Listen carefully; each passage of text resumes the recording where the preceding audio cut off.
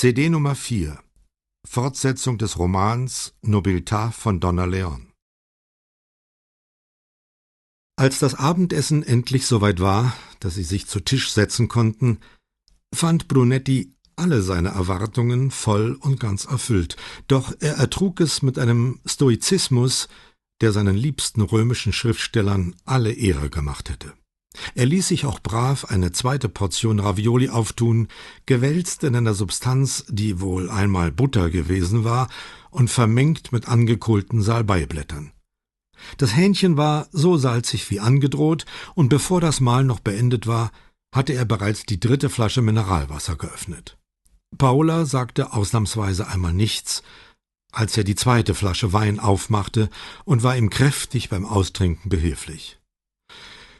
»Und was gibt's zum Nachtisch?« fragte er, was ihm den seit Wochen zärtlichsten Blick von Paola eintrug. »Ich hatte keine Zeit, einen zu machen«, sagte Chiara und verpasste zum Glück die Blicke zwischen ihren 3 Tischgenossen. Die gemalten Gesichter der Überlebenden auf Jerikos Floß der Medusa hätten keine größere Freude ausdrücken können, als sie die Segel der Schiffe erblickten, die zu ihrer Rettung kamen. »Ich glaube, es ist noch etwas Eis da«, meldete sich Raffi, getreu der Vereinbarung mit seiner Mutter. »Leider nein. Ich habe den Rest heute Nachmittag aufgegessen«, gestand Chiara. »Möchtet ihr beide denn vielleicht zum Campo di Santa Margherita gehen und Neues holen?« fragte Paola. »Aber was wird dann aus dem Abwasch, Mama?« wollte Chiara wissen. »Du hast gesagt, wenn ich koche, muss Raffi abwaschen.« Noch bevor Raffi protestieren konnte, sagte Paola, »Wenn ihr das Eis holen geht, mache ich den Abwasch.« Unter begeisterten Zustimmungsrufen zückte Brunetti sein Portemonnaie und gab Raffi 20.000 Lire. Beim Weggehen verhandelten sie bereits über die Sorten. Paola stand auf und begann den Tisch abzuräumen. »Meinst du, du wirst es überleben?« fragte sie. »Wenn ich vor dem Zubettgehen noch einen Liter Wasser trinken darf und daran denke, mir eine weitere Flasche ans Bett zu stellen.« »War ziemlich schlimm, nicht?« räumte Paola ein. »Sie war glücklich«, meinte Brunetti ausweichend und fügte dann hinzu, »und es spricht doch sehr dafür, dass man Mädchen etwas lernen lassen sollte, nicht?« Paola stellte lachend das Geschirr in die Spüle. Dann sprachen sie unbeschwert über das Essen und freuten sich beide, dass Chiara so mit sich zufrieden gewesen war. Ein sicherer Beweis für den Erfolg der familiären Intrige. Und der familiären Liebe, dachte Brunetti. Als das Geschirr abgewaschen und zum Abtropfen ins Trockengestell über der Spüle gestellt war, sagte er, »Ich werde wohl morgen mit Vianello nach Belluno fahren.« »Wegen des jungen Lorenzoni?« »Ja.« »Wie haben die Eltern es aufgenommen?« »Schlecht. Besonders die Mutter.« Er merkte, dass Paola über den Verlust des einzigen Sohnes lieber nicht nachdenken wollte. Wie immer in solchen Fällen lenkte sie mit Detailfragen ab. Wo hat man ihn eigentlich gefunden? In einem Acker. Einem Acker? Wo? In einem der Dörfer mit diesen seltsamen bellonesischen Namen. Col di Cugnan, glaube ich. Und wie wurde er denn gefunden? Ein Bauer hat den Acker gepflügt und dabei die Gebeine zutage gefördert. Gütiger Himmel, wie schrecklich, sagte sie und fügte unvermittelt hinzu, und du musstest ihnen das mitteilen und dann zu diesem scheußlichen Essen nach Hause kommen. Brunetti musste wider Willen lachen. Was ist daran so komisch? Dass du als erstes ans Essen denkst. Das habe ich von dir, mein Lieber, sagte sie, und in ihrem Ton lag so etwas wie nachsichtiger Hochmut. Vor unserer Heirat habe ich an Essen kaum einen Gedanken verschwendet. Wie hast du dann so gut kochen gelernt? Sie winkte ab, aber er spürte außer ihrer Verlegenheit auch den Wunsch, sich die Wahrheit entlocken zu lassen und bohrte nach. Doch, sag es mir. Wie hast du so gut kochen gelernt? Ich habe gedacht, du tätest seit Jahren nichts anderes. Ich habe mir ein Kochbuch gekauft, antwortete sie verdächtig schnell. Ein Kochbuch? Du? Warum? Als ich wusste, dass ich dich nun mal sehr gern hatte und merkte, wie wichtig dir Essen ist, fand ich es an der Zeit, kochen zu lernen. Sie sah ihn an und wartete auf seinen Kommentar. Als keiner kam, sprach sie weiter. Ich habe zu Hause damit angefangen und glaub mir, manche meiner ersten Versuche waren sogar noch schlimmer als das, was wir heute Abend hatten. Schwer zu glauben, sagte Brunetti. Und? Also, ich wusste, dass ich dich mochte, und wahrscheinlich wusste ich auch, dass ich mit dir zusammen sein wollte. Da bin ich also dran geblieben, und mit der Zeit. Sie unterbrach sich, und ihre ausholende Geste umfasste die ganze Küche. Mit der Zeit habe ich es dann wohl gelernt. Aus einem Kochbuch? Und mit etwas Hilfe. Von wem? Damiano. Er kocht sehr gut, wie du weißt. Außerdem von meiner Mutter. Und nachdem wir verlobt waren, auch von deiner. Meine Mutter hat dir Kochen beigebracht? Paola nickte und Brunetti sagte, sie hat mir nie etwas davon erzählt. Das habe ich mir auch von ihr versprechen lassen. Warum? Ich weiß auch nicht, Guido, log sie ganz offensichtlich. Er schwieg, denn er wusste aus langer Erfahrung, dass sie es ihm gleich erklären würde. Wahrscheinlich wollte ich bei dir den Eindruck erwecken, dass ich alles kann. Sogar kochen. Er beugte sich auf seinem Stuhl vor, fasste sie um die Taille und zog sie zu sich. Sie machte einen halbherzigen Versuch, sich ihm zu entwinden. »Ich komme mir so dämlich vor, dir das nach all den Jahren zu erzählen«, sagte sie, wobei sie sich an ihn lehnte und ihn auf den Kopf küsste. Plötzlich fiel ihr aus heiterem Himmel etwas ein, und sie sagte, »Meine Mutter kennt sie.« »Wen?« »Contessa Lorenzoni. Ich glaube, sie sitzen zusammen in irgendeinem Wohltätigkeitsausschuss, oder...« Sie unterbrach sich. »Ich weiß es nicht mehr genau, aber sie kennen sich.« »Hat deine Mutter einmal etwas über sie gesagt?« »Nein, zumindest erinnere ich mich an nichts, außer an die Sache mit ihrem Sohn. Es bringt sie um, sagt Mama jedenfalls. Sie war so vielseitig engagiert, bei den Freunden Venedigs, fürs Theater, bei Spendensammlungen für den Wiederaufbau des La Fenice.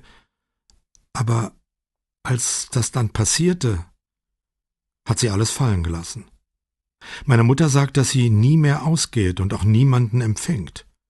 Keiner sieht sie mehr. Mama hat, glaube ich, gemeint, die Ungewissheit um sein Schicksal sei schuld daran, und seinen Tod könnte sie wahrscheinlich noch eher hinnehmen. Aber nicht zu wissen, ob er noch lebt, ich kann mir nichts Entsetzlicheres vorstellen. Da ist es sogar besser zu wissen, dass er tot ist. Brunetti, der gewöhnlich für das Leben plädierte, hätte unter anderen Umständen Einwände erhoben, aber er wollte das Thema heute Abend lieber nicht diskutieren. Er hatte schon den ganzen Tag über das Verschwinden und den Tod von Kindern nachdenken müssen und mochte nichts mehr davon wissen. Ziemlich unvermittelt wechselte er das Thema. »Was tut sich denn in der Denkfabrik?« fragte er. Sie machte sich von ihm los, nahm das Besteck von der Spüle und begann es abzutrocknen. »Das Niveau entspricht etwa dem heutigen Abendessen«, antwortete sie schließlich. Stück für Stück ließ sie die Messer und Gabeln in eine Schublade fallen. »Unser Fachbereichsleiter verlangt, dass wir uns mehr mit Kolonialliteratur befassen.« »Was ist denn das?« fragte Brunetti. »Da fragst du zu Recht«, antwortete sie, während sie einen Vorlegelöffel abtrocknete. »Leute aus Kulturen, in denen Englisch nicht die Muttersprache ist, die aber Englisch schreiben.« »Und was ist daran so schlimm?« »Einige von uns sollen das Zeug nächstes Jahr lehren.« »Du auch?« »Ja«, sagte sie, dabei warf sie den letzten Löffel in die Schublade und knallte sie zu. »Und wie soll dein Kind heißen?« »Die Stimme der karibischen Frauen.« »Weil du eine Frau bist?« »Jedenfalls nicht, weil ich aus der Karibik bin«, antwortete sie. »Und?« »Ich habe mich geweigert.« »Warum?« »Weil mich das Thema nicht interessiert. Weil ich es widerwillig und darum schlecht machen würde.« Brunetti ahnte, dass dies eine Ausflucht war und wartete, dass sie es zugab. »Und weil ich mir von ihm nicht vorschreiben lassen will, was ich lehre.« »War das der Grund für deinen Kummer?« fragte er so beiläufig wie möglich. Obwohl sie ihn scharf dabei ansah, klang ihre Antwort so beiläufig wie seine Frage. »Ich wusste nicht, dass ich Kummer hatte.« Sie wollte noch etwas hinzufügen, aber da flog die Wohnungstür auf, die Kinder kamen mit dem Eis zurück und Brunettis Frage blieb unbeantwortet. In der Nacht wachte Brunetti tatsächlich zweimal auf. Und jedes Mal trank er 2 Gläser Mineralwasser. Das zweite Mal war kurz nach Tagesanbruch, und nachdem er sein Glas auf dem Fußboden abgestellt hatte, lag er auf den Ellbogen gestützt und betrachtete Paolas Gesicht. Eine Haarsträhne ringelte sich um ihr Kinn und zitterte leise unter ihrem Atem. Mit geschlossenen Augen und ohne Mienenspiel zeigte das Gesicht nur Kontur und Charakter. Fremd und für ihn undurchschaubar lag sie neben ihm, und er suchte in ihrem Gesicht nach irgendetwas, das ihm helfen würde, sie besser zu begreifen. Er wünschte sich plötzlich mit aller Macht, dass Conte Orazio Unrecht habe und sie glücklich und mit ihrem Leben an seiner Seite zufrieden sei. Wie ihm zum Hohn schlugen die Glocken von San Polo 6-mal, und die Spatzen, die sich zwischen den losen Backsteinen des Schornsteins ein Nest gebaut hatten, begrüßten den neuen Tag und riefen zur Arbeit. Brunetti überhörte sie geflissentlich und legte den Kopf wieder aufs Kissen. Er schloss die Augen in der Überzeugung, dass er sowieso nicht wieder einschlafen würde, sollte aber bald feststellen, wie leicht es war, den Ruf zur Arbeit zu überhören. An diesem Morgen hielt Brunetti es für angezeigt, seine spärlichen Informationen über den Mordfall Lorenzoni, inzwischen konnte man ihn ja so nennen, an Pater weiterzugeben. Und das tat er, kaum dass dieser in der Questura eingetroffen war. Brunetti fürchtete Nachwirkungen seines gestrigen Verhaltens gegenüber Pater, aber es gab keine. Zumindest nicht offen. Pater hatte die Zeitungsberichte gelesen und äußerte gebetsmühlenhaft seine Bestürzung, die vor allem der Tatsache zu gelten schien, dass ein Adelshaus betroffen war. Brunetti erklärte, er habe zufällig den Anruf entgegengenommen, in dem die Übereinstimmung der Gebissaufnahmen bestätigt worden sei, und es daraufhin gleich übernommen, die Eltern zu verständigen. Aus langer Erfahrung hütete er sich, Interesse an dem Fall zu zeigen, und fragte fast beiläufig, wem der Vicequestore den Fall zu übergeben gedenke. Er ging sogar so weit, einen Kollegen vorzuschlagen. »Woran sind Sie denn gerade, Brunetti?« »An der illegalen Müllablagerung im Maghera«, antwortete Brunetti prompt und in einem Ton, als ob Umweltvergiftung wichtiger wäre als Mord. »Ah ja«, sagte Pater, er hatte von Maghera gehört.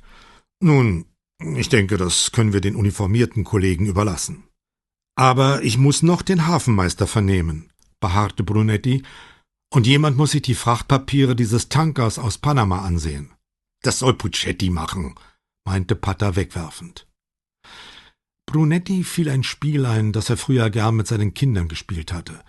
Man ließ eine Handvoll Holzstäbchen, ungefähr so lang wie Spaghetti, auf den Tisch fallen und musste dann so viele wie möglich aus dem Gewirr herausklauben, ohne dass sich eines von den anderen bewegte. Dabei musste man sehr behutsam vorgehen.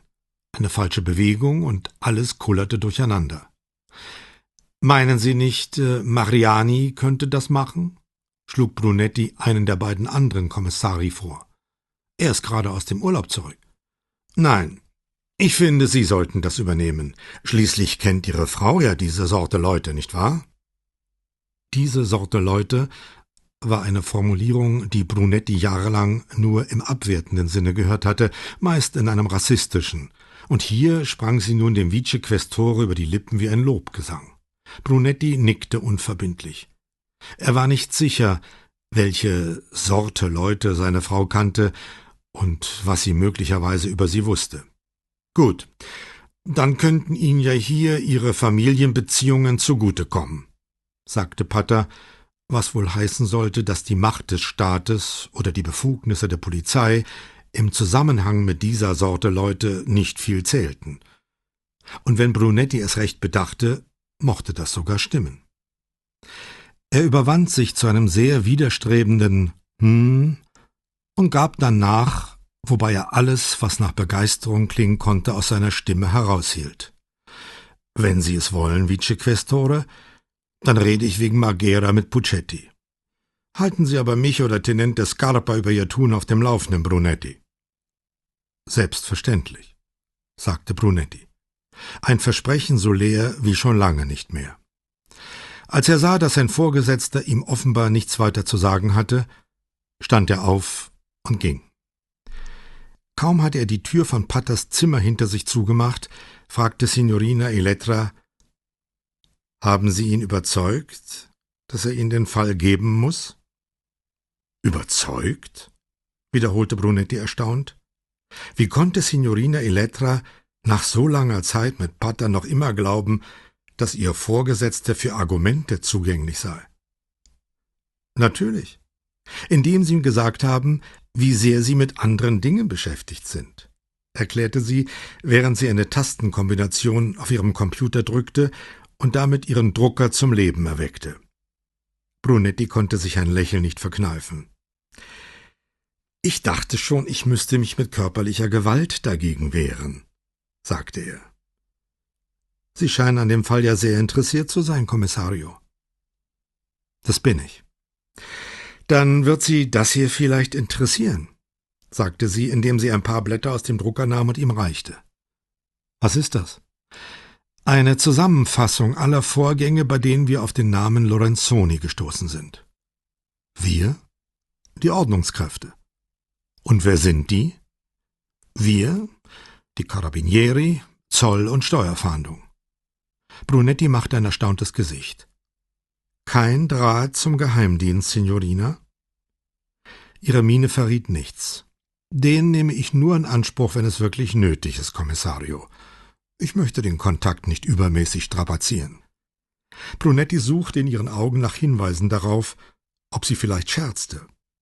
Er wusste nicht, was ihn mehr beunruhigen würde, die Feststellung, dass sie die Wahrheit sprach, oder dass er den Unterschied nicht merkte.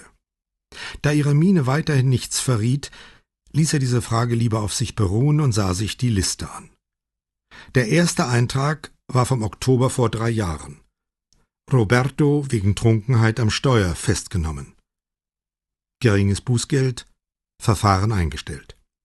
Bevor er weiterlesen konnte, unterbrach sie ihn. »Ich habe nichts in die Liste aufgenommen, was mit der Entführung zu tun hat, Kommissario. Dafür habe ich eine eigene Aufstellung gemacht. Ich fand das weniger verwirrend.« Brunetti nickte. Auf dem Weg nach oben las er die Liste durch. Weihnachten desselben Jahres, genauer gesagt am ersten Weihnachtstag, war ein Laster der Spedition Lorenzoni auf der Autobahn bei Salerno entführt worden. Die Ladung, Laboreinrichtungen aus Deutschland im Wert von einer Viertelmilliarde Lire, war nie wieder aufgetaucht. 4 Monate später wurde bei der zufälligen Zollkontrolle eines Lorenzoni-Transporters festgestellt, dass auf den Begleitpapieren nur halb so viele ungarische Ferngläser standen, wie sich in dem Wagen fanden. Die festgesetzte Geldstrafe war umgehend bezahlt worden. Es folgte ein Jahr, in dem die Lorenzonis nichts mit der Polizei zu tun hatten, aber dann war Roberto an einer Schlägerei in einer Disco beteiligt gewesen. Strafanzeige wurde keine erstattet, aber eine Zivilklage wurde damit beigelegt, dass die Familie 12 Millionen Lire an einen Jungen zahlte, der bei der Schlägerei einen Nasenbeinbruch erlitten hatte. Das war's. Weiter nichts. In den 8 Monaten zwischen der Schlägerei in der Disco und Robertos Entführung schienen weder er selbst noch seine Familie oder irgendein Unternehmen des weit verzweigten Lorenzoni-Imperiums für die Polizei, die mit ihren vielen Augen über Land und Bürger wachte, existiert zu haben. Dann, wie ein Blitz aus heiterem Himmel, die Entführung. 2 Lösegeldforderungen, ein öffentlicher Aufruf an die Entführer und wieder Schweigen. Bis die Leiche des Jungen auf einem Acker bei Belluno gefunden wurde. Noch während ihm das durch den Kopf ging, fragte sich Brunetti, warum er Roberto eigentlich den Jungen nannte. Immerhin war der Junge 21 gewesen, als er entführt und offenbar bald danach ermordet wurde. Brunetti versuchte sich zu erinnern, wie die verschiedenen Leute von Roberto gesprochen hatten. Seine Freundin hatte seine Streiche und seine Selbstsucht erwähnt. Conte Orazio hatte sich fast herablassend über ihn geäußert, und seine Mutter hatte ihr Bambino beweint. Vianellos Eintreten riss ihn aus seinen Gedanken. »Ich habe mir überlegt, dass ich mit nach Belluno fahre, Vianello. Können Sie uns einen Wagen besorgen?« »Ich kann etwas Besseres«, antwortete der Sergeant mit einem breiten Grinsen. »Deswegen bin ich hier.« Brunetti wusste, was von ihm erwartet wurde, und fragte, »Was denn?« »Bon Suan«, lautete die geheimnisvolle Antwort des Sergeante. »Bon Suan?« »Ja, Kommissario.« »Ich wusste gar nicht, dass man einen Kanal dorthin gebaut hat.« »Seine Tochter, Kommissario.« Bonsuans größter Stolz war, wie Brunetti wusste, dass von den 3 Töchtern, die er auf die Universität geschickt hatte, eine Ärztin, eine Architektin und eine Anwältin geworden war. »Welche?« fragte er darum nur. »Annalisa, die Architektin«, antwortete Vianello, und bevor Brunetti nachfragen konnte, erklärte er, sie hat einen Pilotenschein. Ein Freund von ihr hat draußen am Lido eine Cessna stehen. Wenn wir wollen, setzt sie uns heute Nachmittag auf ihrem Weg nach Udine in Belluno ab.« »Und ob wir wollen«, meinte Brunetti, angesteckt von Vianellos Begeisterung über den bevorstehenden Tagesausflug. Wie sich zeigte, ging die junge Frau mit dem Steuerknüppel so souverän um wie ihr Vater mit dem Ruder. Brunetti und Vianello waren immer noch so begeistert von der Gelegenheit, dass sie während des ganzen 25-minütigen Fluges mit den Nasen an den kleinen Fenstern der Maschine klebten. Dabei erfuhr Brunetti 2 Dinge, die ihm neu waren. Dass die junge Frau bei Alitalia nicht als Pilotin eingestellt worden war, weil sie ein abgeschlossenes Architekturstudium hatte und mit ihrer Bildung die anderen Piloten beschämen würde. Und dass große Gebiete um Vittorio Veneto herum vom Militär zu Pio XII erklärt worden waren, ein Ausdruck für proibito, und nicht überflogen werden durften. Die kleine Maschine nahm daher den Weg an der Adriaküste entlang über Pordenone, dann in nordwestlicher Richtung nach Belluno. Unter ihnen wechselten die Farben von beige über braun zu grün und wieder zurück, während sie über die noch brachliegende Flächen oder weite, frisch bestellte Felder flogen. Dazwischen zeigten immer wieder Obstbäume ihre frühlingsfrischen Pastellfarben oder ein Windstoß wirbelte Blütenblätter auf. Ivo Barzan, der Kommissario, der Roberto Lorenzonis Überreste von dem Acker ins Krankenhaus hatte bringen lassen und anschließend die Polizei in Venedig verständigt hatte, erwartete sie bei der Landung. Er brachte sie zuerst zu Dr. Litvins Haus und ging dann mit ihnen zu dem dunklen Rechteck bei der Baumgruppe. Ein einsames, beigefarbenes Huhn pickte eifrig in der frischen Erde und ließ sich durch die im scharfen Wind flatternden, rot-weiß gestreiften Bänder, mit denen die Stelle abgegrenzt war, nicht stören. »Man habe kein Geschoss gefunden«, sagte Barzan, obwohl die Carabinieri das Gelände 2-mal mit Metalldetektoren abgesucht hätten. Während Brunetti in das Loch blickte und das Huhn scharren und picken hörte, fragte er sich, wie es hier wohl ausgesehen hatte, als der Junge starb, falls er wirklich hier gestorben war. Im Winter wäre es öde und trist gewesen. Im Herbst hätte sich wenigstens noch Leben geregt. Dann schalt er sich selbst wegen dieser dummen Überlegungen. Wenn am Ende des Ackers der Tod wartete, spielt es wohl kaum eine Rolle, ob Schlamm oder Blumen die Erde bedeckten. Er steckte die Hände tief in die Taschen und wandte sich von der Grube ab. Barzan teilte ihnen mit, dass die Nachbarn der Polizei nichts Nützliches hätten sagen können.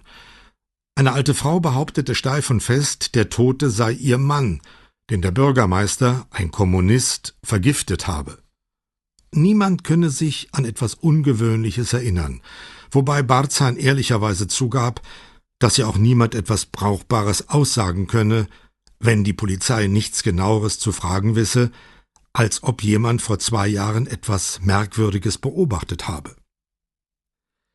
Brunetti sprach mit den Leuten, die auf der anderen Straßenseite wohnten. einem alten Ehepaar, weit über 80. Zum Ausgleich dafür, dass sie nichts wussten, boten sie Kaffee an, den sie, als alle 3 Polizisten dankend annahmen, großzügig mit Zucker und Grappa anreicherten. Dottore Bortot, der sie in seinem Sprechzimmer im Krankenhaus erwartete, sagte ihnen, dass er seinem Bericht wenig hinzuzufügen habe. Es stehe schon alles darin. Das tödliche Loch im Schädel, das Fehlen einer klar erkennbaren Austrittsöffnung, die Schädigung und Verwesung der inneren Organe. »Schädigung?« fragte Brunetti. »Die Lunge, soweit man ihr noch etwas ansah. Er muß geraucht haben, wie ein Schlot, der Junge. Und das jahrelang«, sagte Bortot und hielt inne, um sich eine Zigarette anzuzünden. »Und die Milz«, fuhr er fort und hielt wieder inne. »Die Schädigung könnte auf natürliche Einflüsse zurückgehen, aber das erklärt nicht, warum sie so klein ist. Allerdings kann man so etwas schwer beurteilen, wenn die Leiche derart lange in der Erde gelegen hat.« »Über ein Jahr?« fragte Brunetti. »Das wäre meine Schätzung. Ja.« »Ist es denn der junge Lorenzoni?« »Ja.« »Dann stimmt die Zeit ungefähr. Wenn Sie ihn kurz nach der Entführung umgebracht haben, wären es etwas weniger als 2 Jahre, und das entspricht in etwa meiner Schätzung.« Er drückte seine Zigarette aus. »Haben Sie Kinder?« fragte er an keinen direkt gewandt. Alle 3 Polizisten nickten. »Na dann«, sagte Bortot unbestimmt und entschuldigte sich gleich darauf damit, dass er heute Nachmittag noch 3 Autopsien vor sich habe. Barzan bot ihn mit erstaunlicher Großzügigkeit an, sie von seinem Fahrer nach Venedig zurückbringen zu lassen. Und Brunetti, der vom Ort des Todes genug hatte, nahm an.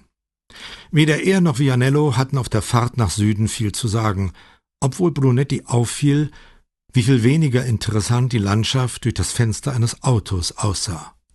Außerdem wurde ja unten nicht vor einer Zona Prohibita gewarnt. Die Morgenzeitungen machten sich, wie Brunetti geahnt hatte, über die Lorenzoni-Geschichte her wie die Wölfe. Da sie ihre Leser für unfähig hielten, wenigstens die wichtigsten Einzelheiten einer 18 Monate zurückliegenden Geschichte noch im Gedächtnis zu haben, eine Annahme, die Brunetti teilte, begann jeder Artikel mit einem ausführlichen Bericht über die damalige Entführung. Roberto wurde darin abwechselnd als der älteste Sohn, der Neffe und der einzige Sohn der Familie Lorenzoni bezeichnet, und die Entführung hatte sich je nachdem in Mestre, Belluno oder Vittorio Veneto zugetragen. Offenbar vergaßen nicht nur Leser wichtige Details. Da die Presse es offensichtlich nicht geschafft hatte, an den Autopsiebericht heranzukommen, waren die Artikel merkwürdig frei von der leichenschänderischen Wollust, mit der sie sonst auf Exhumierungen einging. Vielmehr begnügten die Autoren sich mit so glanzlosen Ausdrücken wie fortgeschrittenes Stadium der Verwesung oder menschliche Überreste. Brunetti bemerkte beim Lesen mit einem gewissen Unbehagen, dass auch er ein bisschen enttäuscht war über die laue Sprache und überlegte besorgt, ob auch sein Geschmack sich schon der deftigeren Kost angepasst hatte. Auf seinem Schreibtisch in der Questura erwartete ihn eine Videokassette in einem wattierten braunen Umschlag, auf dem sein Name stand. Er rief bei Signorina Elettra an. »Ist das die Videokassette von der RAI?« fragte er. »Ja, Dottore. Gestern Nachmittag gekommen.« Er betrachtete den Umschlag, der aber unversehrt schien. »Haben Sie es sich zu Hause schon angesehen?« fragte er. »Nein, ich habe keinen Videorekorder.« »Sonst hätten Sie es getan?« »Natürlich.« »Wollen wir ins Labor gehen und es uns zusammen ansehen?« schlug er vor. »Sehr gern, Kommissario«, antwortete sie und legte auf. Sie erwartete ihn vor der Tür zum Labor im Erdgeschoss, heute in einer fast totgebügelten Jeans. Die lässige Note wurde noch betont durch ein paar gefährlich spitzer Cowboystiefel mit schrägen Absätzen. Eine Bluse aus Seidenkrepp stellte die Seriosität wieder her, ebenso wie der strenge Knoten, zu dem sie ihr Haar heute geschlungen hatte. »Ist Borghese nicht da?« fragte er. »Nein, er muss vor Gericht aussagen.« »In welchem Fall?« in der Raubsache Brandolini. Sie quittierten es beide nicht einmal mehr mit einem Kopfschütteln, dass dieser 4 Jahre alte Raubüberfall, dem schon 2 Tage später die Festnahme gefolgt war, erst jetzt vor Gericht kam. »Aber ich habe ihn gestern gefragt, ob wir das Labor benutzen dürfen, um uns das Video anzusehen, und er hat ja gesagt«, erklärte sie. Brunetti öffnete die Tür und ließ ihr den Vortritt. Signorina Elettra ging zum Rekorder und stellte ihn an, als wäre sie hier zu Hause. Er schob die Kassette ein. Gleich darauf erschienen Logo und Testbild der RAI auf dem Bildschirm, rasch gefolgt vom Datum und ein paar Zeilen, die Brunetti für technische Angaben hielt. »Müssen wir das zurückschicken?« fragte er, während er sich auf einen der hölzernen Klappstühle gegenüber dem Fernsehgerät setzte. Sie nahm neben ihm Platz. »Nein, Cesare sagt, es ist nur eine Kopie, aber es wäre ihm lieb, wenn niemand erführe, dass er sie uns gegeben hat.« Die Stimme eines Sprechers schnitt Brunettis Antwort ab. Er schilderte den damals frischen Entführungsfall und kündigte den Zuschauern an, dass RAI jetzt exklusiv eine Botschaft von Conte Ludovico Lorenzoni, dem Vater des Opfers, an die Entführer übertragen werde. Während die üblichen Touristenattraktionen Venedigs über dem Bildschirm flimmerten, erklärte der Sprecher, man habe den Aufruf des Conte am Nachmittag aufgezeichnet und RAI werde ihn nun exklusiv und in der Hoffnung ausstrahlen, dass die Kidnapper den Bitten des verzweifelten Vaters Gehör schenken würden. Und während auf dem Bildschirm ein langer Schwenk über die Fassade von San Marco aus der Froschperspektive erschien, übergab er an das RAI-Team in Venedig. Ein Mann im dunklen Anzug stand mit ernster Miene in einem großen Raum, den Brunetti als die Diele im Palazzo der Lorenzonis erkannte. Im Hintergrund waren die Flügeltüren zu dem Wohnzimmer zu erkennen, wo er mit der Familie gesprochen hatte. Der Mann fasste noch einmal zusammen, was der Sprecher gesagt hatte, dann drehte er sich um und öffnete einen der Türflügel. Die Kamera erfasste, zuerst in der Totale, dann in Nahaufnahme, Conte Ludovico hinter einem Schreibtisch, an dem Brunetti sich nicht erinnerte. Anfangs blickte der Conte auf seine Hände, aber als die Kamera näher kam, hob er den Kopf und schaute direkt hinein. Einige Sekunden vergingen, bis die Kamera den richtigen Abstand fand und stillhielt. Dann begann der Conte zu sprechen. »Ich wende mich mit diesen Worten an diejenigen, die für das Verschwinden meines Sohnes Roberto verantwortlich sind, und bitte sie, mir aufmerksam und verständnisvoll zuzuhören. Ich bin bereit, für das Leben meines Sohnes jede Summe zu bezahlen, aber die staatlichen Behörden verhindern das. Ich kann nicht mehr über mein Vermögen verfügen, und ich habe keine Möglichkeit, an die geforderte Summe heranzukommen, weder hier in Italien noch im Ausland. Ich schwöre das bei meiner Ehre. Und ich schwöre weiter, dass ich andernfalls mit Freuden diese Summe, jede Summe geben würde, um meinen Sohn wohlbehalten wiederzubekommen.« An dieser Stelle hielt der Conte inne und sah auf seine Hände. Kurz darauf blickte er wieder in die Kamera. »Ich bitte diese Leute um Mitgefühl für mich und meine Frau, die sich meiner Bitte anschließt. Ich appelliere an die Menschlichkeit der Entführer und bitte um die Freilassung meines Sohnes. Auf Wunsch werde ich gern Platz mit ihm tauschen. Wenn man mir sagt, was ich tun soll, werde ich es tun. Man hat angekündigt, über einen nicht namentlich genannten Freund mit mir Kontakt aufzunehmen. Ich bitte darum, dies zu tun und entsprechende Anweisungen zu hinterlassen. Was immer von mir verlangt wird, ich werde es tun, und zwar gern, wenn es mir die Rückkehr meines geliebten Sohnes garantiert.« Erneut machte der Conte eine Pause, aber nur kurz.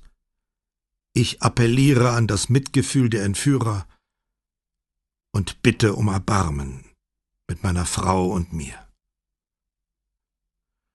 Der Conte verstummte, aber die Kamera verharrte auf seinem Gesicht, bis er einmal ganz kurz nach links und dann wieder in die Linse blickte. Der Bildschirm verdunkelte sich vorübergehend, worauf wieder der Sprecher im Studio erschien. Er erinnerte die Zuschauer noch einmal daran, dass dies eine Exklusivsendung von Rai gewesen sei, und forderte jeden auf, der irgendwelche Informationen über Roberto Lorenzoni habe, unter der jetzt eingeblendeten Nummer anzurufen. Aber es erschien keine Nummer, wohl weil das Band nur eine Kopie aus dem Archiv und nicht das über die Sender der Rai ausgestrahlte Original war. Der Bildschirm wurde dunkel. Brunetti stand auf und stellte den Ton ab, ließ das Gerät aber an. Er drückte auf den Schnellrücklauf und wartete, bis das Geräusch verstummt war. Als das Band mit einem Klicken zum Stillstand kam, drehte er sich zu Signorina Elettra um. »Was sagen Sie dazu?« »Ich hatte recht mit dem Make-up«, meinte sie. »Ja«, bestätigte Brunetti. »Noch etwas?« »Die Sprache?« Brunetti nickte. »Sie meinen, dass er von den Entführern immer nur in der dritten Person gesprochen und sich nie direkt an sie gewandt hat?« fragte er. »Ja«, antwortete sie. »Das kommt einem merkwürdig vor. Aber vielleicht konnte er das einfach nicht im Hinblick darauf, was sie mit seinem Sohn gemacht hatten.« »Möglich«, stimmte Brunetti zu, während er sich vorstellte, wie ein Vater auf diesen größten aller Schrecken reagieren würde. Er drückte noch einmal auf Play. Das Band begann von vorn, aber diesmal ohne Ton. Er warf einen Blick zu Signorina Elettra, die nur die Augenbrauen hochzog. »Ich nehme auch im Flugzeug nie die Kopfhörer«, erklärte er. »Es ist erstaunlich, was man in Filmen alles sieht, wenn der Ton einen nicht ablenkt.« Sie nickte, und beide schauten sich das Ganze noch einmal an. Diesmal sahen sie den Blick des Ansagers über den Text huschen, der irgendwo links neben der Kamera ablief. Der andere vor der Tür zum Wohnzimmer schien seinen Text auswendig zu können, obschon seine ernste Miene aufgesetzt und unnatürlich wirkte. Wenn Brunetti erwartet hatte, dass Conte Ludovicos Nervosität oder Zorn auf diese Weise deutlicher herauskämen, so hatte er sich geirrt. Ohne Ton wirkte der Conte vielmehr völlig emotionslos. Als er auf seine Hände blickte, mussten jedem Zuschauer Zweifel kommen, ob er je die Kraft finden würde, wieder aufzusehen. Und als sein Blick für diesen winzigen Moment an der Kamera vorbeiging, war das eine Geste, die jegliche Neugier oder Ungeduld vermissen ließ. Der Bildschirm wurde wieder dunkel und Signorina Elettra sagte: »Der arme Mann. Und dafür musste er auch noch stillsitzen und sich schminken lassen.« Sie schloss die Augen und schüttelte den Kopf, als wäre sie unwillentlich Zeugin von etwas Unanständigem geworden. Brunetti ließ das Band wieder zurücklaufen, bis es erneut zum Stillstand kam. Er drückte die Auswurftaste und die Kassette sprang heraus. Brunetti schob sie in ihre Hülle und steckte sie in seine Jackentasche. »Denen sollte etwas Entsetzliches zustoßen«, sagte Signorina Elettra mit plötzlicher Wut. »Die Todesstrafe?« fragte Brunetti, wobei er sich bückte, um Fernseher und Videorekorder auszuschalten. Sie schüttelte den Kopf. »Nein. Egal wie verabscheuungswürdig diese Menschen sind, egal was sie getan haben, diese Macht darf man keinem Staat geben.« »Weil man dem Staat nicht trauen kann?« fragte Brunetti. »Würden Sie unserem Staat trauen?« fragte sie zurück. Jetzt schüttelte Brunetti den Kopf. »Können Sie mir einen Staat nennen, dem Sie trauen würden?« fragte sie weiter. »Ihm zutrauen, über Leben und Tod eines Bürgers zu entscheiden?« Er schüttelte wieder den Kopf. Dann fragte er: »Aber wie soll man Leute bestrafen, die solche Verbrechen begehen?« »Ich weiß es nicht.« »Ich will sie vernichtet sehen. Tot. Um das zu leugnen, müsste ich lügen. Aber diese Macht ist viel zu gefährlich, um sie irgendjemandem in die Hand zu geben.« Ihm fiel ein, was Paola einmal gesagt hatte. In welchem Zusammenhang wusste er nicht mehr. Immer wenn Leute unredlich argumentieren wollen, hatte sie gesagt, tischen sie ein so überzeugendes Beispiel auf, dass man unmöglich etwas dagegenhalten kann. Aber so zwingend ein Einzelfall auch sei, das Recht habe sich an Grundsätzen und Allgemeingültigkeit zu orientieren. Einzelfälle könnten als Beweis nur für sich selbst und für nichts anderes dienen. Nun hatte Brunetti schon so viel Schreckliches im Gefolge von Verbrechen gesehen, dass er den Ruf nach neuen, schärferen Strafgesetzen sehr gut verstand. Als Polizist wusste er, dass die volle Härte des Gesetzes meist gegenüber den Schwachen und Armen angewendet wurde, und er wusste auch, dass alle Gesetzesstrenge keine Verbrechen verhinderte. Das alles wusste er als Polizist. Aber als Mann und Vater wünschte er sich doch, dass die Leute, die das Leben dieses jungen Mannes ausgelöscht hatten, vor Gericht gestellt wurden und dafür büßen mussten. Er ging zur Tür, und sie verließen das Labor, kehrten zurück zu ihrer Arbeit, in die Welt, in der Verbrechen etwas waren, dem man Einhalt gebieten musste, nicht Gegenstand philosophischer Überlegungen. Der gesunde Menschenverstand sagte Brunetti zwar, es wäre töricht von den Lorenzonis zu erwarten, dass sie ihn noch vor der Beerdigung des Jungen zu einem Gespräch empfingen. Was ihn jedoch letztlich an einem Vorstoß hinderte, war sein Mitgefühl. Die Zeitungen nannten den kommenden Montag als Beerdigungstermin. Die Aussegnung sollte in der Kirche San Salvatore stattfinden. Bis dahin wollte Brunetti noch einiges über Roberto in Erfahrung bringen. Von seinem Zimmer aus rief er in der Praxis von Dottore Urbani an und fragte die Sprechstundenhilfe des Zahnarztes, ob sie den Namen von Robertos Hausarzt wisse. Es dauerte ein paar Minuten, bis sie in ihren Unterlagen nachgesehen hatte, aber dort fand er sich tatsächlich auf der ersten Patientenkarte, die für Roberto vor 10 Jahren angelegt worden war. Der Name Luciano de Cal war Brunetti vertraut. Er war mit einem de Cal zur Schule gegangen, der hieß allerdings Franco und war jetzt Juwelier. Ja, Roberto sei die meiste Zeit seines Lebens bei ihm Patient gewesen, sagte der Arzt, als Brunetti ihn in seiner Praxis erreichte und den Grund seines Anrufs erklärte. Er habe ihn betreut, seit der ursprüngliche Arzt der Familie Lorenzoni in den Ruhestand gegangen sei. Als Brunetti nach Robertos Gesundheitszustand in den Monaten vor der Entführung fragte, entschuldigte Dottore de Cal sich kurz, um die Karteikarte des Jungen zu holen. Er sei 2 Wochen vor der Entführung in die Sprechstunde gekommen, sagte Dottore de Cal und habe über Mattigkeit und anhaltende Magenschmerzen geklagt. Der Arzt hatte zuerst an eine Kolik gedacht, für die Roberto besonders in den ersten Wochen der kühleren Jahreszeit anfällig gewesen sei. Aber als die Behandlung nicht anschlug, hatte de Cal ihm empfohlen, einen Internisten aufzusuchen. »Ist er hingegangen?« fragte Brunetti.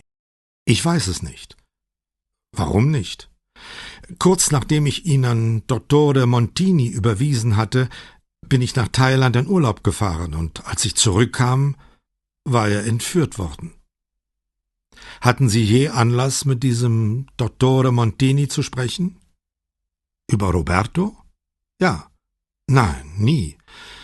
Wir verkehren privat nicht miteinander. Er ist ein Berufskollege, mehr nicht.« »Verstehe«, sagte Brunetti. »Könnten Sie mir seine Telefonnummer geben?« De Cal legte den Hörer hin und war kurz danach wieder am Apparat. »Er wohnt in Padua«, erklärte er und nannte Brunetti die Nummer. Brunetti bedankte sich und fragte, »Sie haben also an eine Kolik gedacht, Dottore?« Am anderen Ende der Leitung war das Rascheln vom Papier zu hören. »Nun ja, es hätte eine sein können.« Neuerliches Papiergeraschel. »Ich habe hier notiert, dass er innerhalb von 2 Wochen 3 Mal bei mir war. Das war im September, am 10., 19. und 23.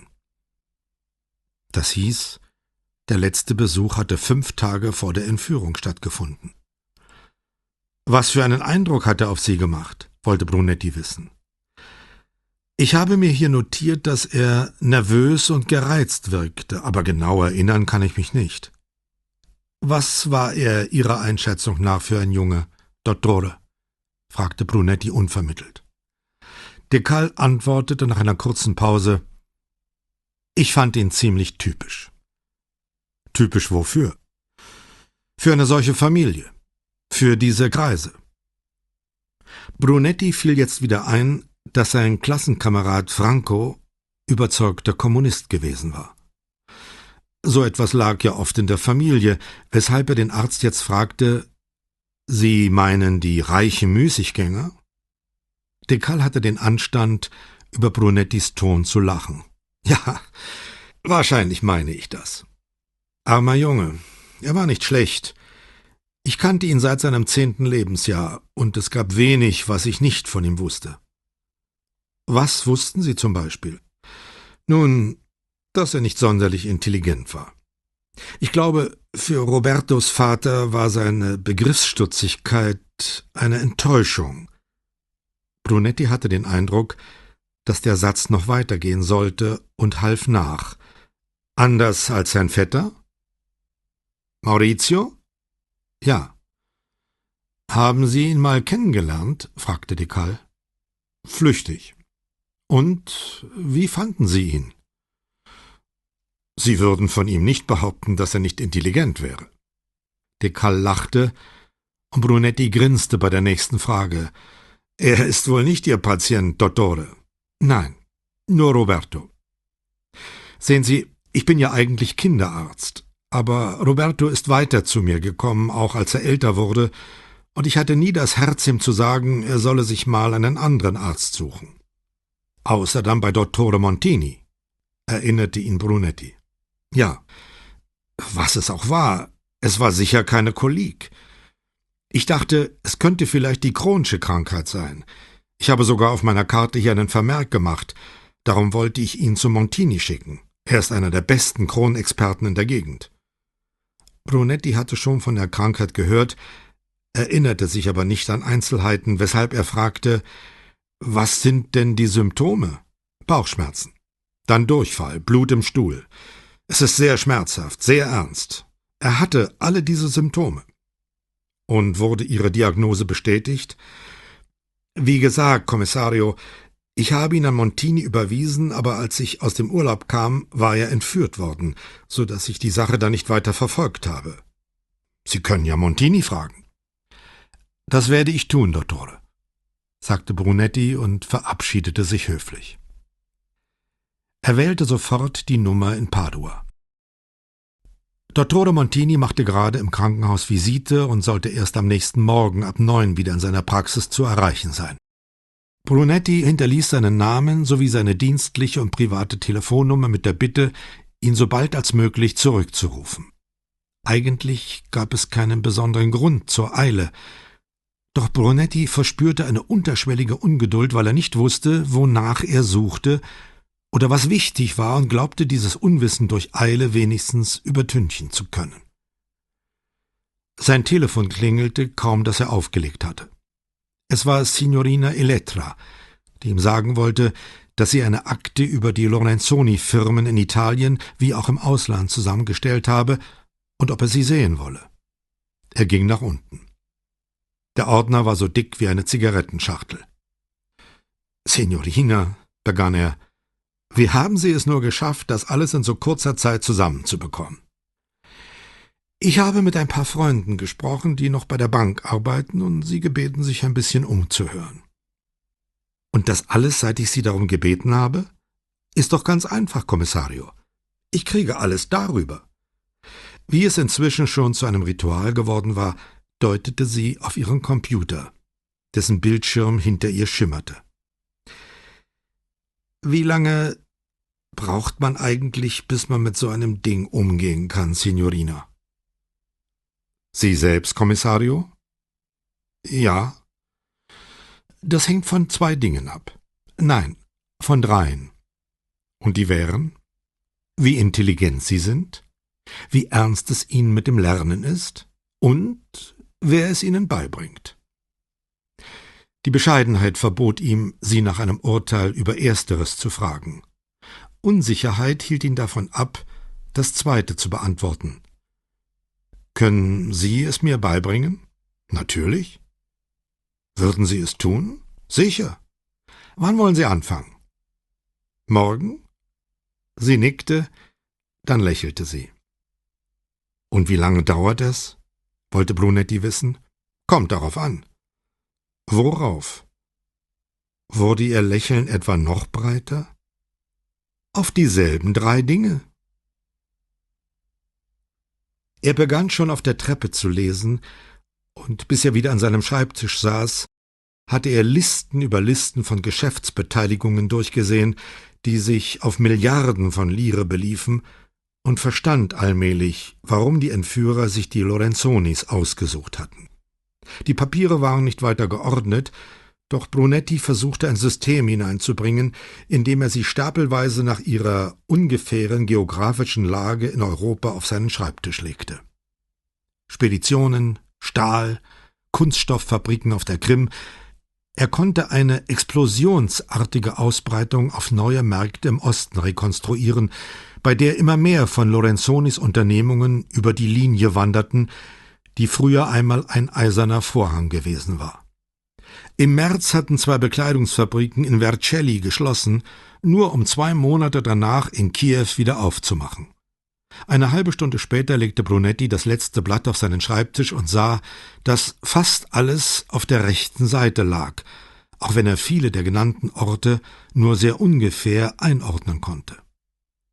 Brunetti brauchte nicht lange, um sich an die neuerdings in der Presse verbreiteten Geschichten über die sogenannte Russenmafia zu erinnern, an die Tschetschenenbanden, die nach diesen Berichten fast die ganze Wirtschaft in Russland beherrschten, die legale wie die illegale. Von da war es nur ein kleiner Schritt zu der Vermutung, dass diese Leute irgendwie mit der Entführung zu tun haben könnten. Robertos Entführer hatten ja nichts weiter gesagt, ihm nur ihre Waffen unter die Nase gehalten und ihn weggeführt. Aber wie wären sie dann auf diesen Acker bei Col di Cugnan gekommen? Einem so kleinen Ort, dass selbst die meisten Venezianer den Namen wahrscheinlich noch nie gehört hatten. Er nahm die Entführungsakte zur Hand und blätterte darin, bis er die Lösegeldforderungen in ihren Plastikhüllen fand. Die Blockbuchstaben hätte zwar jeder schreiben können, aber das Italienisch war völlig korrekt. Wobei Brunetti sich allerdings sagen musste, dass damit noch nichts bewiesen war. Er wusste nicht, wie ein typisch russisches Verbrechen aussah, aber sein Instinkt sagte ihm, dass es sich hier nicht um ein solches handelte. Wer Roberto entführt hatte, musste über die Villa Bescheid gewusst haben und dass man dort unentdeckt warten konnte, bis das Opfer auftauchte. Es sei denn, fügte Brunetti für sich hinzu, es sei denn, sie wussten schon, wann Roberto kommen würde. Das war ja auch eine dieser Fragen, die bei der ursprünglichen Ermittlung nicht gestellt worden waren. Wer hatte Robertos Pläne für den Abend gekannt und von seiner Absicht gewusst, zur Villa zu fahren? Wie so oft machte es Brunetti kribbelig, Berichte zu lesen, die andere Leute verfasst hatten, zumal wenn sie mit der Sache gar nicht mehr befasst waren. Nicht ohne ein gewisses Unbehagen ob der Leichtigkeit, mit der er seinem Gefühl nachgab, griff Brunetti zum Hörer und wählte Vianellos Nummer. Als der Sergeante sich meldete, sagte Brunetti: »Wir wollen uns mal das Tor ansehen.« Obwohl Brunetti ein ausgesprochener Städter war und nie woanders gelebt hatte als in der Stadt, nahm er mit der Begeisterung des Landmanns den Reichtum der Natur und jedes Zeichen ihrer Schönheit wahr. Seit seiner Kindheit liebte er den Frühling am meisten, mit einer Inbrunst, die sich aus der Erinnerung an seine Freude über die ersten warmen Tage nach langer winterlicher Kälte speiste. Außerdem entzückte ihn die Rückkehr der Farben. Das provozierende Gelb der Forsythien, das Lila der Krokusse und das fröhliche Grün der neuen Blätter. Sogar aus dem Rückfenster des Autos, das auf der Autostrada nach Norden fuhr, konnte er diese Farben sehen und darin schwelgen. Vianello, der vorn auf dem Beifahrersitz neben Puccetti saß, unterhielt sich mit diesem über den merkwürdig milden Winter, viel zu warm für den Frost, der sonst immer den Seetang in der Lagune zerstörte, was wiederum hieß, dass die Strände diesen Sommer voll davon sein würden. In Treviso bogen sie auf die Schnellstraße Richtung Roncada ab. Nach ein paar Kilometern sahen sie rechts einen Wegweiser zur Kirche San Tubaldo. »Hier muss es irgendwo sein«, sagte Puccetti, der sich vor ihrer Abfahrt vom Piazzale Roma die Karte angesehen hatte. »Ja«, antwortete Vianello, »nach etwa 3 Kilometern. Da müsste es auf der linken Seite liegen.« »Ich war noch nie in dieser Gegend«, sagte Puccetti. »Hübsch hier.« Vianello nickte, sagte aber nichts. Wenige Minuten später brachte eine Biegung der schmalen Straße sie in Sichtweite eines dicken, steinernen Turms zu ihrer Linken. Von 2 Seiten des Turms führte im rechten Winkel je eine hohe Mauer weg, die sich bald zwischen den knospenden Bäumen verlor. Brunetti tippte Puccetti auf die Schulter, der abbremste und langsam ein paar 100 Meter an der Mauer entlang fuhr. Als Brunetti dann vor ihnen das Tor sah, tippte er Puccetti wieder auf die Schulter, worauf dieser anhielt. Sie kamen auf einem breiten, mit Kies bestreuten Halbrund unmittelbar vor dem Tor zum Stehen. Die 3 Männer stiegen aus. In der Ermittlungsakte über die Entführung stand, dass der Stein, der das Tor von innen blockiert hatte, an seiner schmalsten Stelle 20 Zentimeter breit gewesen war. Der Abstand zwischen den eisernen Gitterstäben der Tore betrug aber, wie Brunetti feststellte, als er die Hand hochhielt und nachmaß, höchstens 10 Zentimeter. Er ging nach links hinüber und folgte ein Stückchen der Mauer, die etwa 1,5 Mal so hoch war wie er. »Vielleicht mit einer Leiter?« rief Vianello, der mit den Händen an den Hüften und zurückgelegtem Kopf vor dem Tor stand und hinaufsah. Bevor Brunetti etwas antworten konnte, hörte er von links ein Auto nahen. Gleich darauf kam ein kleiner weißer Fiat mit 2 Männern in Sicht. Der Wagen verlangsamte seine Fahrt, und die Insassen versuchten ihre Neugier gar nicht erst zu verbergen, als sie das blau-weiße Polizeiauto und die uniformierten Männer sahen. Langsam fuhren sie vorbei, während sich von rechts ein anderer Wagen näherte. Auch dieser bremste ab, um den Insassen einen Blick auf die Polizei vor der Lorenzoni-Villa zu ermöglichen. Eine Leiter, überlegte Brunetti, bedeutete einen Kleinlaster. Roberto war am 28. September entführt worden, so dass die herbstlich belaubten Büsche am Straßenrand jeder Art von Fahrzeug ausreichend Deckung geboten hätten. Sogar einem Kleinlaster. Brunetti ging zum Tor zurück und stellte sich vor das Kästchen für die Schließanlage, das sich links an einer Säule befand. Er nahm einen Zettel aus der Tasche und warf einen kurzen Blick darauf. Dann tippte er eine Zahlenkombination ein. Das rote Licht an dem Kästchen erlosch, und ein grünes leuchtete auf. Hinter der Säule begann es zu summen, und die eisernen Torflügel schwenkten langsam auf. »Woher wussten Sie, wie das geht?« fragte Vianello. »Die Zahlenkombination steht im Ermittlungsbericht«, antwortete Brunetti, nicht ohne eine gewisse Befriedigung darüber, dass er daran gedacht hatte, sie zu notieren. Das Summen hörte auf, das Tor stand weit offen. »Das ist Privatgelände, oder?« fragte Vianello und überließ es Brunetti, den ersten Schritt zu tun und damit den Befehl zu geben. »Stimmt«, sagte Brunetti. Er trat durchs Tor und ging die geschotterte Zufahrt hinauf. Vianello gab Puccetti ein Zeichen, er solle draußen warten, und folgte Brunetti. Buchsbaumhecken säumten den Weg zu beiden Seiten so eng gepflanzt, dass sie feste grüne Mauern zwischen dem Weg und den Gärten bildeten, die gewiss dahinter lagen. Nach etwa 50 Metern unterbrachen 2 steinerne Bogen rechts und links die Hecke. Brunetti ging durch den rechten. Als Vianello ihm folgte, sah er seinen Vorgesetzten reglos dastehen, die Hände in den Hosentaschen, dem Mantel weit offen. Brunetti betrachtete das Gelände vor ihnen, lauter erhöhte Blumenrabatten zwischen gepflegten Kieswegen. Ohne etwas zu sagen, machte er kehrt, überquerte den Hauptweg und ging durch den anderen Steinbogen, wo er wieder stehen blieb und sich umsah. Hier wiederholte sich die peinliche Ordnung von Wegen und Rabatten. Ein Spiegelbild des Gartens auf der gegenüberliegenden Seite. Hyazinthen, Maiglöckchen und Krokusse badeten im Sonnenschein und sahen aus, als würden sie ihrerseits am liebsten die Hände in ihre Taschen stecken und sich umsehen. Vianello stellte sich neben Brunetti. »Nun, Kommissario?« fragte er, denn er wusste nichts damit anzufangen, dass sein Chef einfach nur dastand und sich die Blumen ansah. »Weit und breit keine größeren Steine, Vianello.« Vianello, der darauf nicht weiter geachtet hatte, antwortete: »Nein, Kommissario.« »Warum?« »Vorausgesetzt, dass sich hier inzwischen nicht viel verändert hat, müssten Sie den Stein mitgebracht haben, richtig? Und mit über die Mauer genommen haben?« Brunetti nickte. Die hiesige Polizei hat immerhin die Innenseite der Mauer abgeschritten, in voller Länge. Auf dem Boden waren keinerlei Spuren. Er drehte sich zu Vianello um und fragte: »Was meinen Sie, wie viel der Stein gewogen hat?« »Schätzungsweise 15 Kilo«, antwortete Vianello. »Vielleicht auch nur 10. Brunetti nickte wieder.